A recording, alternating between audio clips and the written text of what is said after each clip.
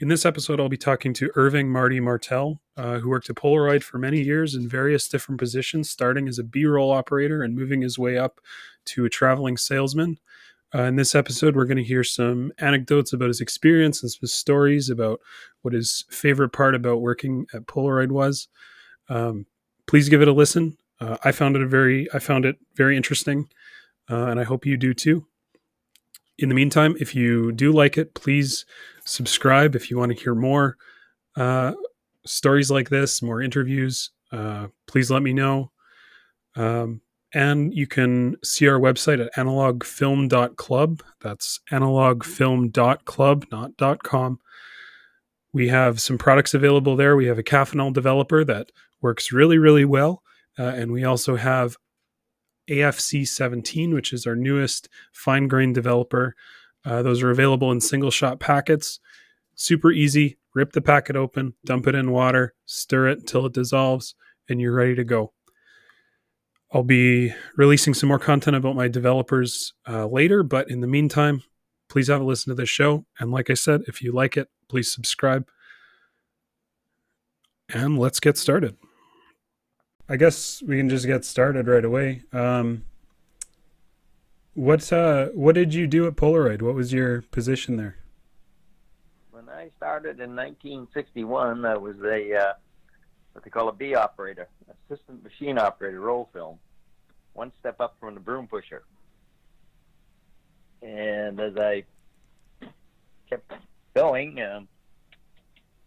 moved up to a slitter operation, and then a couple of other things, and then I was got into the Project 60, P60. That was the pack film, and was a machine operator there. Did some engineering work, worked with some of the engineers, especially injection and molding guys, and finally got a degree thanks to a couple of guys, Joe Perkins and Rolly Coates, who kept threatening me with my life if I didn't sign up, take a couple of classes at Northeastern. And they almost got me to get in the car and drive me over there one time. I finally went down and registered. And I took one class on a Tuesday, and their rationale was, what do you do on a Tuesday? I was 18 years old, 19 years old. I said, well, nothing particularly. He said, well, get down there and sign up. So I ended up going for a long time. Got an associate's degree eventually, and then I started to get serious and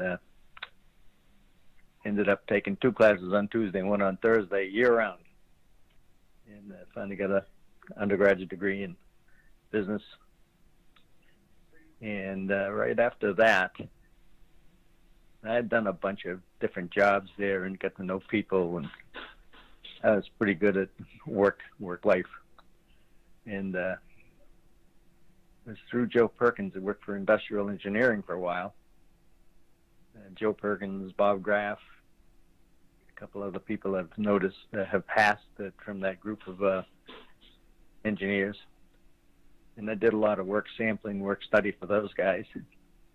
And once I got my degree, I had also had experiences with finance, various and sundry, short-term jobs. One thing I loved about Polaroid was they moved you around.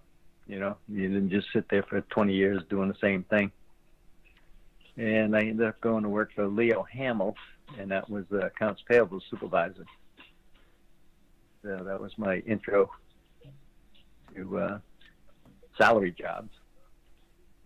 And I went through a bunch of different areas there. We did some inventory accounting down in Norwood. We did accounts payable, obviously, some payroll stuff. And many years later, I ended up as a financial analyst for marketing and sales. And I was the guy that went out to all these trade shows as the finance rep.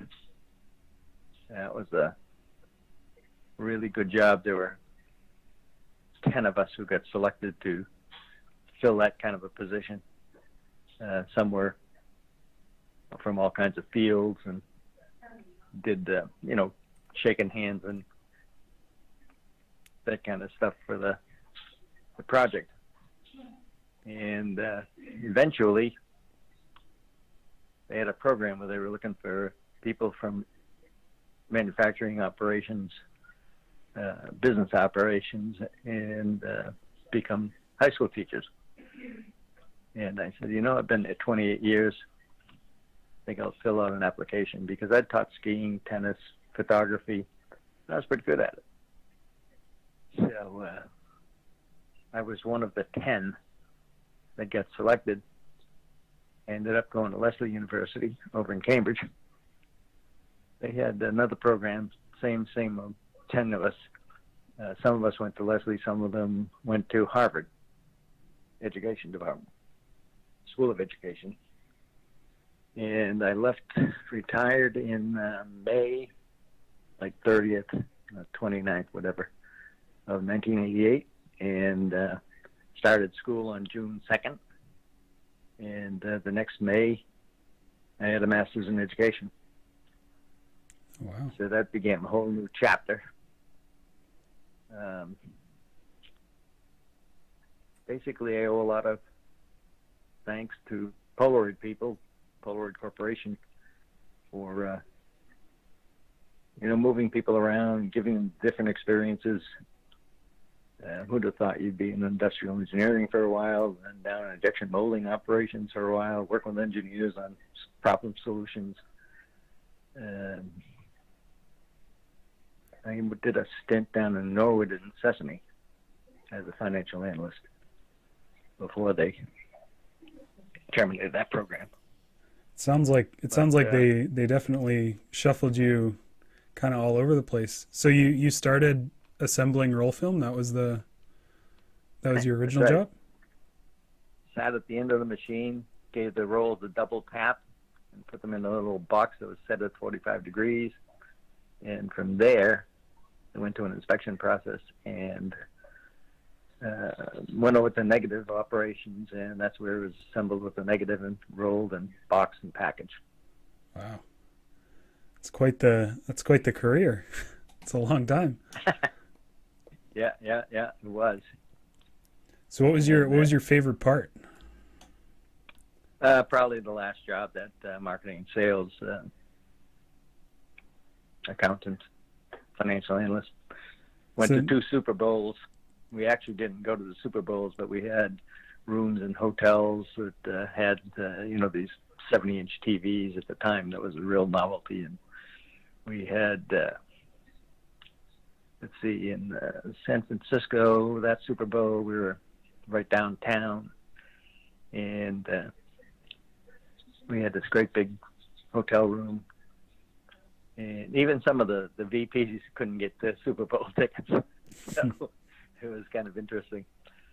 We had the Pointer Sisters. We had a half of a football field in Moscone Center, and we had the Pointer Sisters. I actually have held the Super Bowl trophy. I had a couple pictures taken. My next favorite job, well, the same kind of thing in San Diego. I just travel around a lot. I've been to lots of states. Spent a week in New Orleans. But, those are long jobs. It's not necessarily, you get up at 8 and work till 4:30. Right.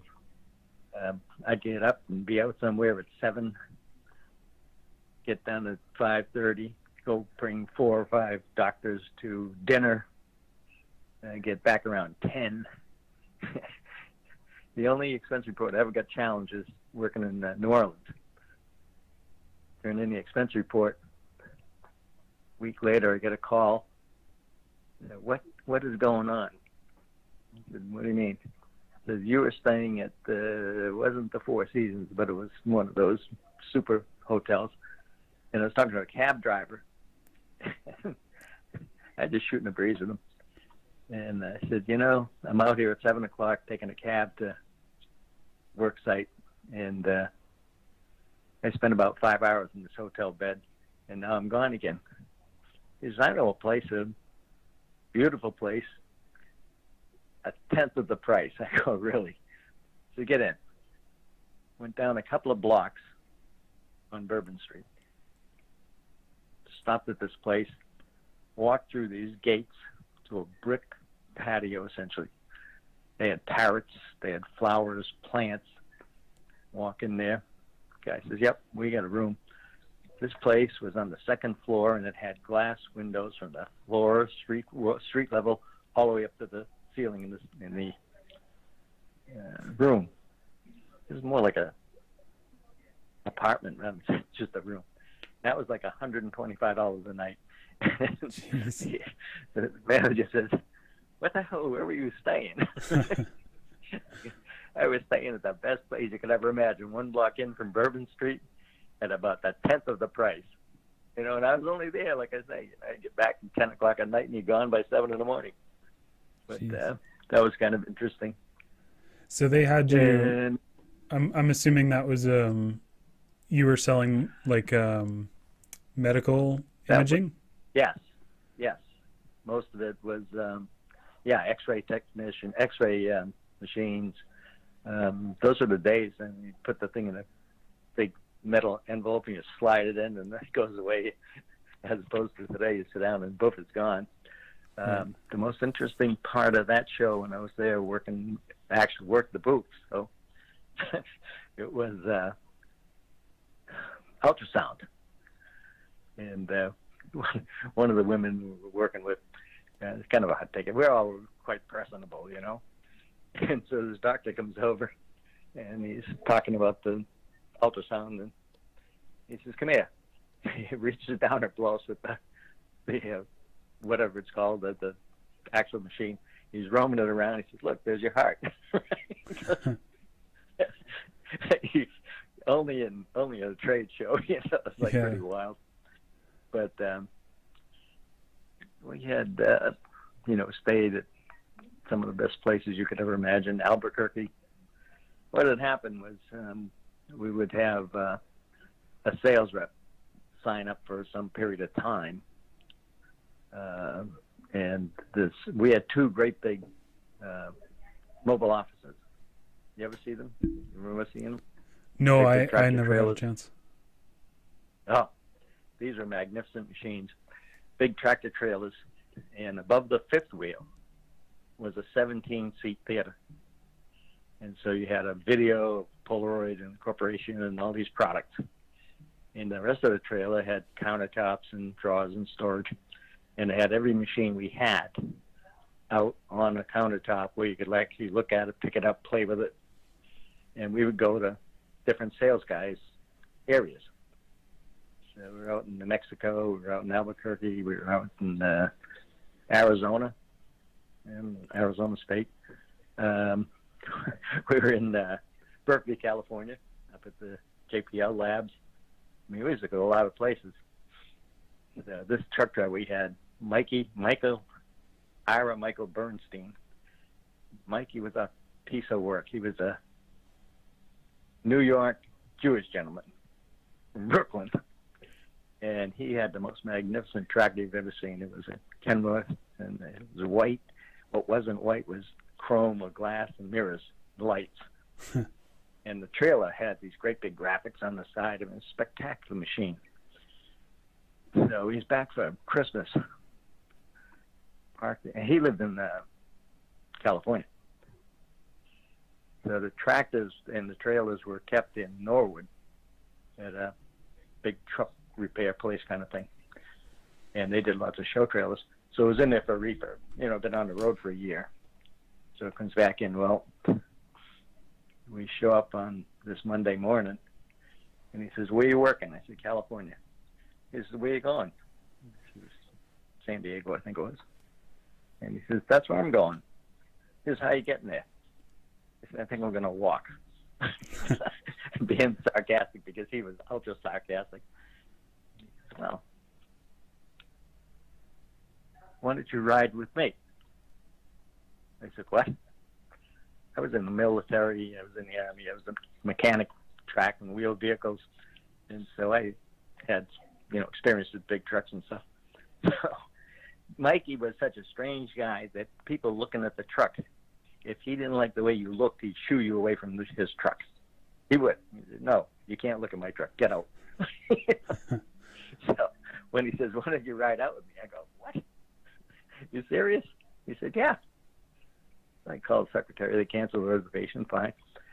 Got in that tractor at 1 o'clock in the morning, and he was not happy because we should have left like at 5 in the afternoon. So we drove down to New Jersey where we got off and ate at the Halfway House Diner. He had his truck washed, cleaned. We had this great big brunch kind of thing. Of course, it was like 7 o'clock in the morning by now. And I remember he had pork chops and eggs. I go, what the hell are you eating? He said, I'm having lunch and breakfast because we're not stopping. I said, okay. So we get across North Carolina, come down 77, go out the other side of Raleigh-Durham, and we went west across the state and up to the Tennessee border. We stopped at the truck weigh station. And they were all over the place in those days. And we pulled down the road. Now, you got to understand, Mikey would chain smoke, and he would drink coffee by the gallon, literally by the gallon. So he'd stop off and he'd just run out and pee between the dual wheels, and then he'd get back in. So we go through the weigh station. We only weighed 53,000 pounds, so it wasn't heavy at all. And gets down to the end of the road, and just before we get onto I-40, he pulls over. I thought he was just going to go pee. He bangs on the door. He says, move over. What do you mean move over? He said, move over. Going to let me drive? Are you crazy? I didn't have a CDL license at the time or anything. So I move over, adjust the seat, fine. And it was 13 speeds in the transmission. And you run up 5, 1, 2, 3, 4, 5, and you hit an electronic switch, and it would shift up, and you would then go to 6, 7, 8, 9, 10, switch it again, 11, 12, 13. Well, because we were so light, you'd start off in third gear. I thought we were doing 100 miles an hour, and I looked down. He says, you better speed up to 55 because we're going to get killed. You just felt, this great big monster vehicle, and it just felt like you were going 100 miles an hour and wasn't even going 45. So that fool went back. This thing had a big sleeper. It had a queen bed in the bottom and a twin bed on the top. So he says, I'm going to go take a little nap. He says, if I hear this thing running over 1,450 RPMs, he says, I'm going to come back out and kill you. 55. That's it. Do not go 54, 53, or 70. So we drove straight across the state of Tennessee at night. I drove. And all of a sudden I look up, and he's sitting on the edge of the bed just watching. And he said, we're going to pull over, Mikey. Not a problem. So we get down to Memphis, and I see a sign, Memphis, 22 miles. I say, hey, Mikey, you're 22 miles to Memphis. Where are we going to stop? He said, keep going. We're all set. Well, he knows every truck stop and weigh station and everything. And he's been a truck driver for 25 years. And fine. Mikey, where are we going to stop? 12 miles to Memphis. I drove right through Memphis at 7:30 in the morning. Jersey barriers, traffic. I'll bet my fingerprints are still in that steering wheel. If and when I get out of this truck, Mikey, you're dead. Isn't that just testing to see if you knew what you were doing? Oh, my God. So we got through, got across that state. I went to bed in Texas and woke up in Texas. That's how long it is across I-40. And by Thursday, we were in California, right at San Bernardino. Pulled into his house, stayed there for the week. And then, I was with the truck driver, so we just go to where we were working. So that was the highlight of my trip. And I've been to some interesting places. I think the second most interesting place was Tip O'Neill's retirement party. Have you ever been in a room with 2,500 people for dinner? I can't say I have, no. Well, in this hotel, and Reagan was president, and of course he had been shot. So we're in and out of the room, and there must have been 100 people in there just setting stuff up. There'd be a guy sighting down this line of tables, and he would be signaling people, that glass is not right in line, that fork needs to come out of there and move over. I mean, just kind of amazing. They think 2,500 people are going to be in this room. So, one point, Secret Service comes in and says, everybody sit down, do not move. Okay. In came about 12 dogs, sniffers, bomb sniffing. They ran around the room, they come over to you, sniff your leg, and move on. Now the room is locked down. So once you got out of there, you couldn't come back till the night where you're going to work. We all had tuxedos with Kelly green cummerbunds and ties. Fantastic. Unbelievable. When the rule was when Reagan comes in, you stay seated. They were so concerned with, getting shot again. So everybody's sitting down, shooting the breeze, and having a good time. Reagan comes in. No, I guess Tip O'Neill came in. Man, I tell you what, he had been drinking all day long. He was funny. He was just absolutely eloquent speaker.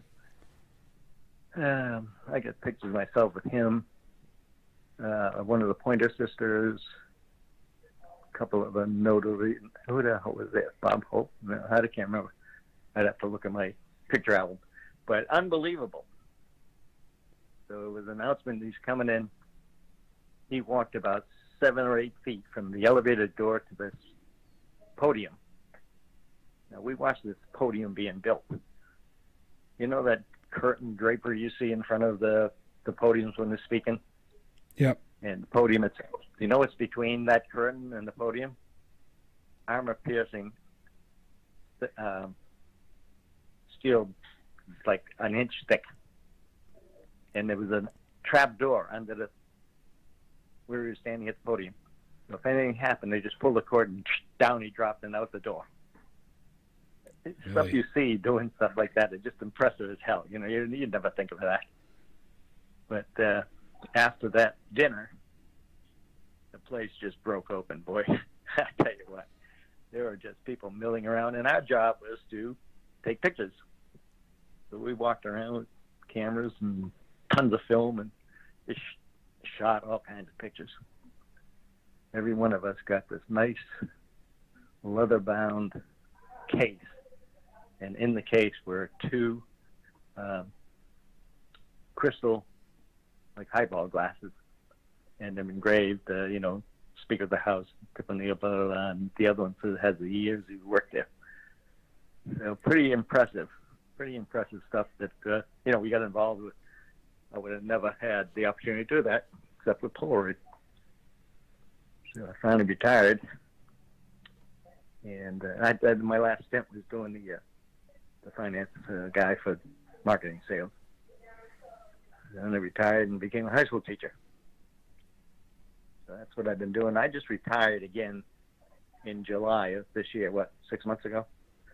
And I was teaching at a jail, teaching social studies to 15 to 20-year-old felons.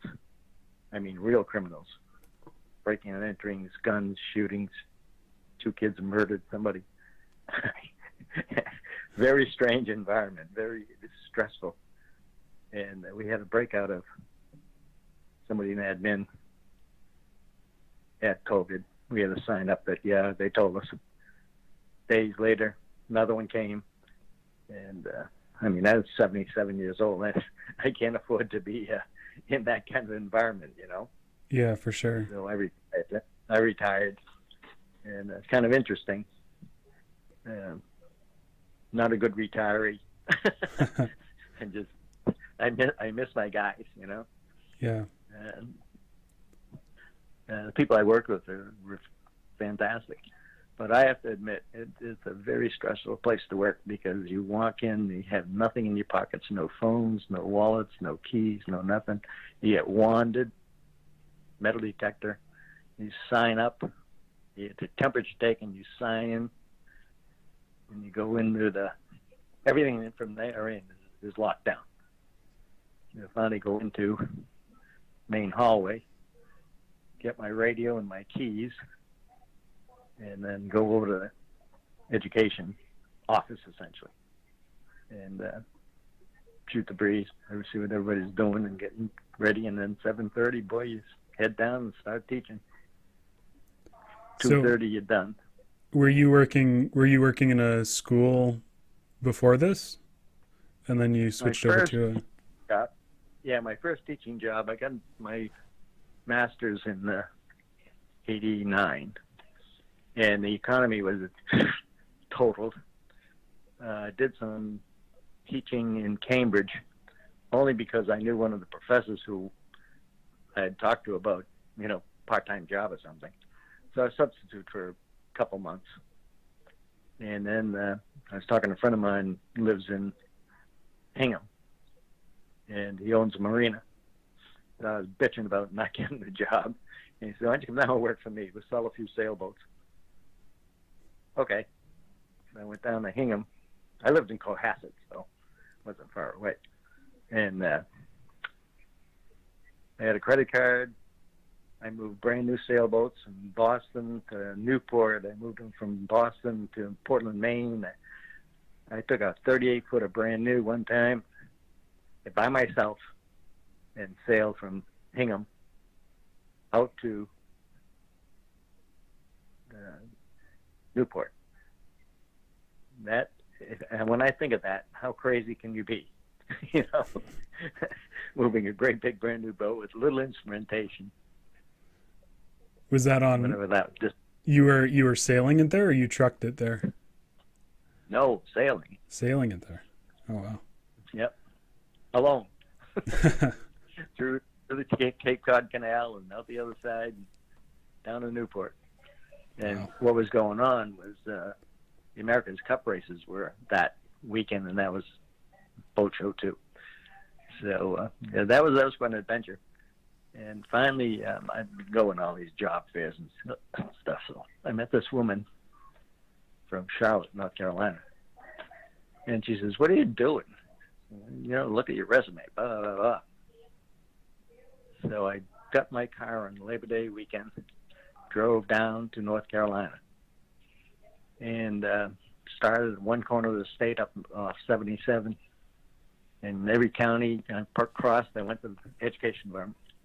And they all say, well, you live in New England, you're not here. And if you were here, you'd be a great candidate. Well, I get down to Charlotte and had the woman's card. And the lady at the desk says, well, she's not here, but since you talked to her, let me have you talk to somebody. Talking to this, an actual southern blue-haired lady. One of these little old 80-year-olds, funny, articulate, and she had a southern drawl like, well, Mr. Martell, I see you've been all over the place. Let me ask you this. What was the last novel you read? I gave it a full 10 seconds and said, methods and material in teaching math, methods and material in teaching social studies. I said, ma'am, I just got out of grad school. You think I was reading?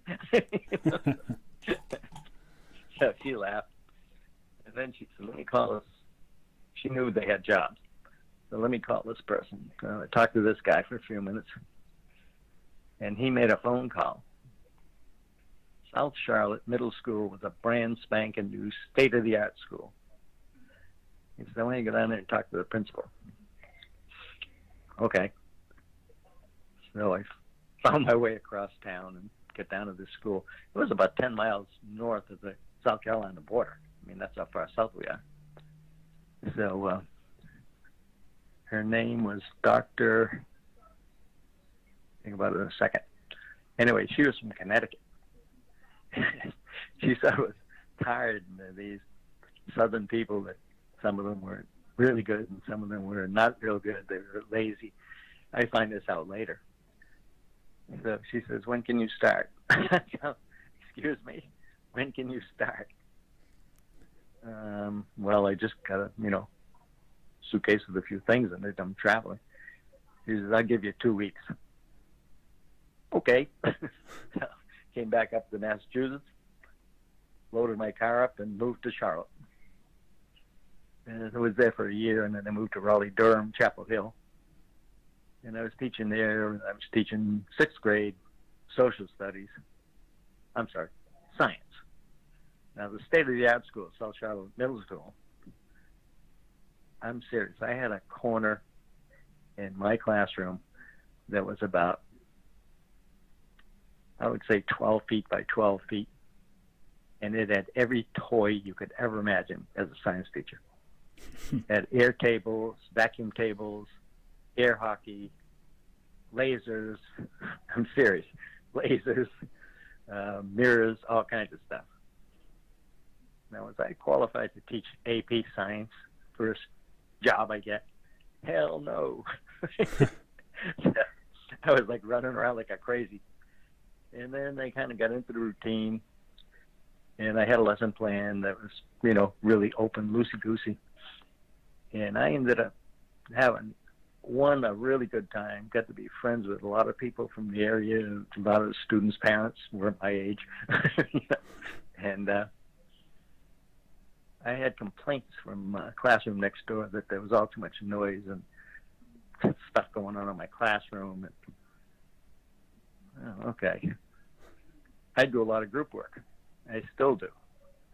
And so I would take these 9th graders and at one point line them up, shortest to tallest. Birthdays in January, February, March, April. Tallest to shortest. Street addresses. Just so they worked different groups together, And when they're doing stuff like that, I had a contest with the laser. How many mirrors could you get reflected? Let me tell you, these kids, when they were very wealthy, had come from private schools, and it's noise. These kids are working, running around, talking to each other. Close the shades, and I can't get the reflection. So the day came when I was having a contest. So I invited the principal and AP, a couple other teachers. They walk in, all the lights are down, all the curtains, all the blinds are down. Okay, let's begin. I had 4 girls who got something like 12 bounces of mirror reflections in the room. And of course, when you announce the winner, there's the bedlam, kids are screaming and hollering and stuff. So I was going out one night, shortly thereafter, and principal called me over. She said, "Hey, we're getting some complaints about the noise in your classroom." What do you mean, noise? Well, somebody was complaining that the kids are yelling and screaming and they were making noise, and they certainly weren't learning anything. I said, "I'm going to tell you, I told that teacher where to get off, and you just keep doing what you're doing." So, I was successful as hell, not knowing too much about the actual teaching operations, certainly not political. Yeah, this is what we're doing. We had a rocket contest one day. These kids had a lot of money. So I was teaching something about geography, and said something about rockets. "Oh, we got rockets, Mr. Marty." "You do?" Kid come down there with a rocket like 3 feet tall, 3 inches in diameter, 4 motors, and remote control because you couldn't be near them when they fired off. Oh my God, the thing went up 1,000 feet. I'm thinking the airplanes is going to be, FAA is going to be knocking at my door in a minute. And so we had this contest that went on. Then we had rocket-powered cars. They take the rocket motors and put them in these, remote control cars. Right. Jesus, I'll tell you, we were running down the track. And so we set up measurements. That was the whole deal. Acceleration, forces, a little physics in there. And we had cars flipping out because they put in too big of motors, and they would fire off, and then they'd go skyward. And they learned a heck of a lot doing that stuff, And all the time they were learning about things that were in the curriculum. Right. And then they left there, went up to I lived in Chapel Hill, and working in Durham. So I went from this first-class, super education facility, all the toys, bells, and whistles you can imagine. And I interviewed with 2 or 3 people, and was in talking to this one principal, and her name was Queen Bass. Honest to God, that was her name, Queen Bass. She was a very attractive black lady, about probably late 30s, very, very classy, very smooth. And had a discussion with her. And the school was 4 buildings all connected in a big square. In the middle was grass, a greenhouse, tables with umbrellas, chairs.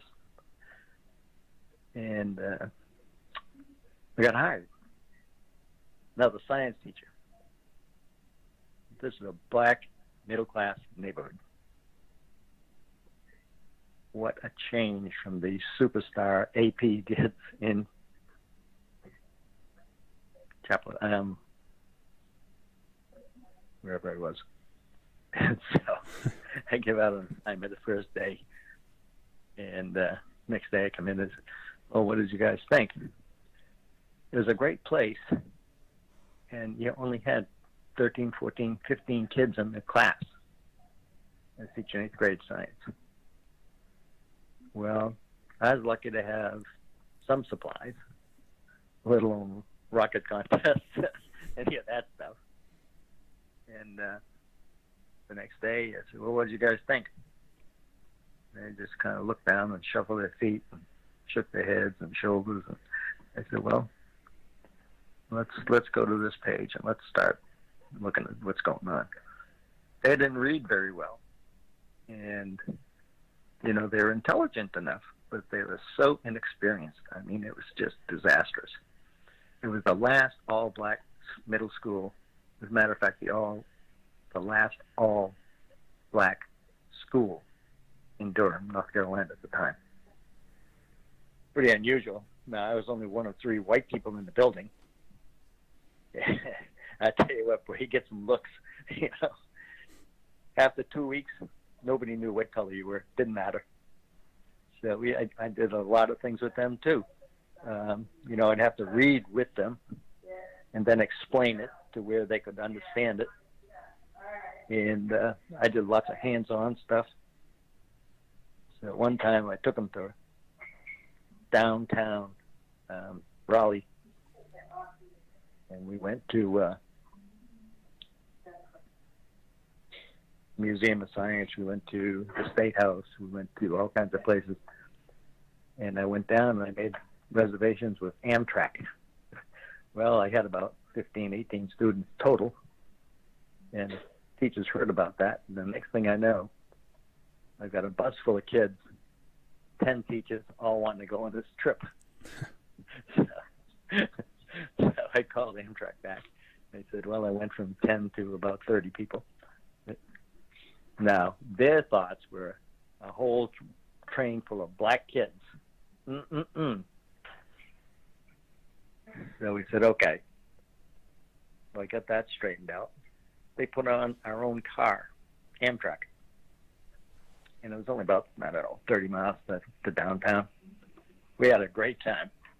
Kids were all super behaved. We went to the State House. We went to the Museum of Science. We went downtown to University of North Carolina.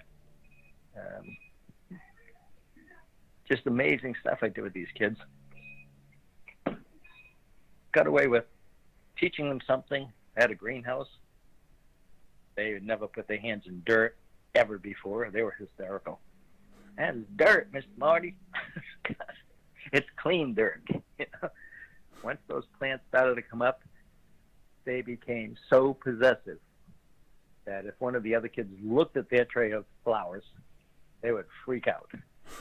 And we had planted something like 300 flower plants around campus in May, June, when they all started to sprout out. So we did some interesting things down there. Then I went to another school. I was teaching a special program. It was a pull-out program. And I had these little black kids, 8th grade, who were learning disabled, essentially. And I had worked with them. Loved the job, had a great time. And then I had a principal that came in who was a reject from 2 other principalships, and he just destroyed the school. And that was it. I had a little disagreement with him one night. I pretty much would work 8 to 5 and get all my work done, never took anything home. So this guy used to show up in my classroom, and he'd be whining. And what it was is they moved him up to principal again, so when he retired, like 2 years, he retired to principal's rate. What a total disaster this guy was. So, finally, I had it out with him. He'd come down to my classroom every night and just bother me. So I said, you know, what you ought to do? You ought to go down to the Board of Ed and tell them to buy out your contract. And you probably get 90% of your pay and get out of the school teaching principal business and put somebody in here who knows how to do the job. Not the right thing to say. Not the right thing to say. So the next day, one sentence, one word, I'm retiring to pursue other opportunities. Thank you. Gone. I got calls from personnel. I got calls from union. You know, hey, that guy's nuts. He's lazy. He doesn't understand a thing. He took a school that ran like a clock and destroyed it in 3 months. Really? So, but I don't need to do that shit. And then I did my own thing for a while. I started my own business. I was teaching at a community college. What was your business, if you don't mind me asking? Wild bird supply store. Okay. It was nice. And so I was teaching at the community college down there, teaching GED program. That was a good deal. I was doing that part-time, still ran my business, and next thing I know, having a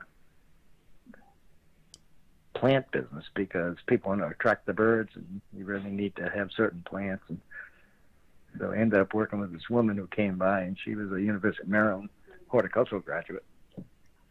And we teamed up. Man, we had business. One point we had a dump truck, tractor, and all kinds of people working. I mean, it became a huge business. And that came to a screeching halt because the state was widening this road we were on, and they bought out all the businesses along the street and stuff. And then I moved to Florida. I've been here ever since. Just stopped teaching. July. Wow. So now I'm retired. Do a lot of cooking. That's about it. So what's the plan now? There's got to be you sound like a kind of guy that's always got to have something on the go. Yeah. I think I keep looking at.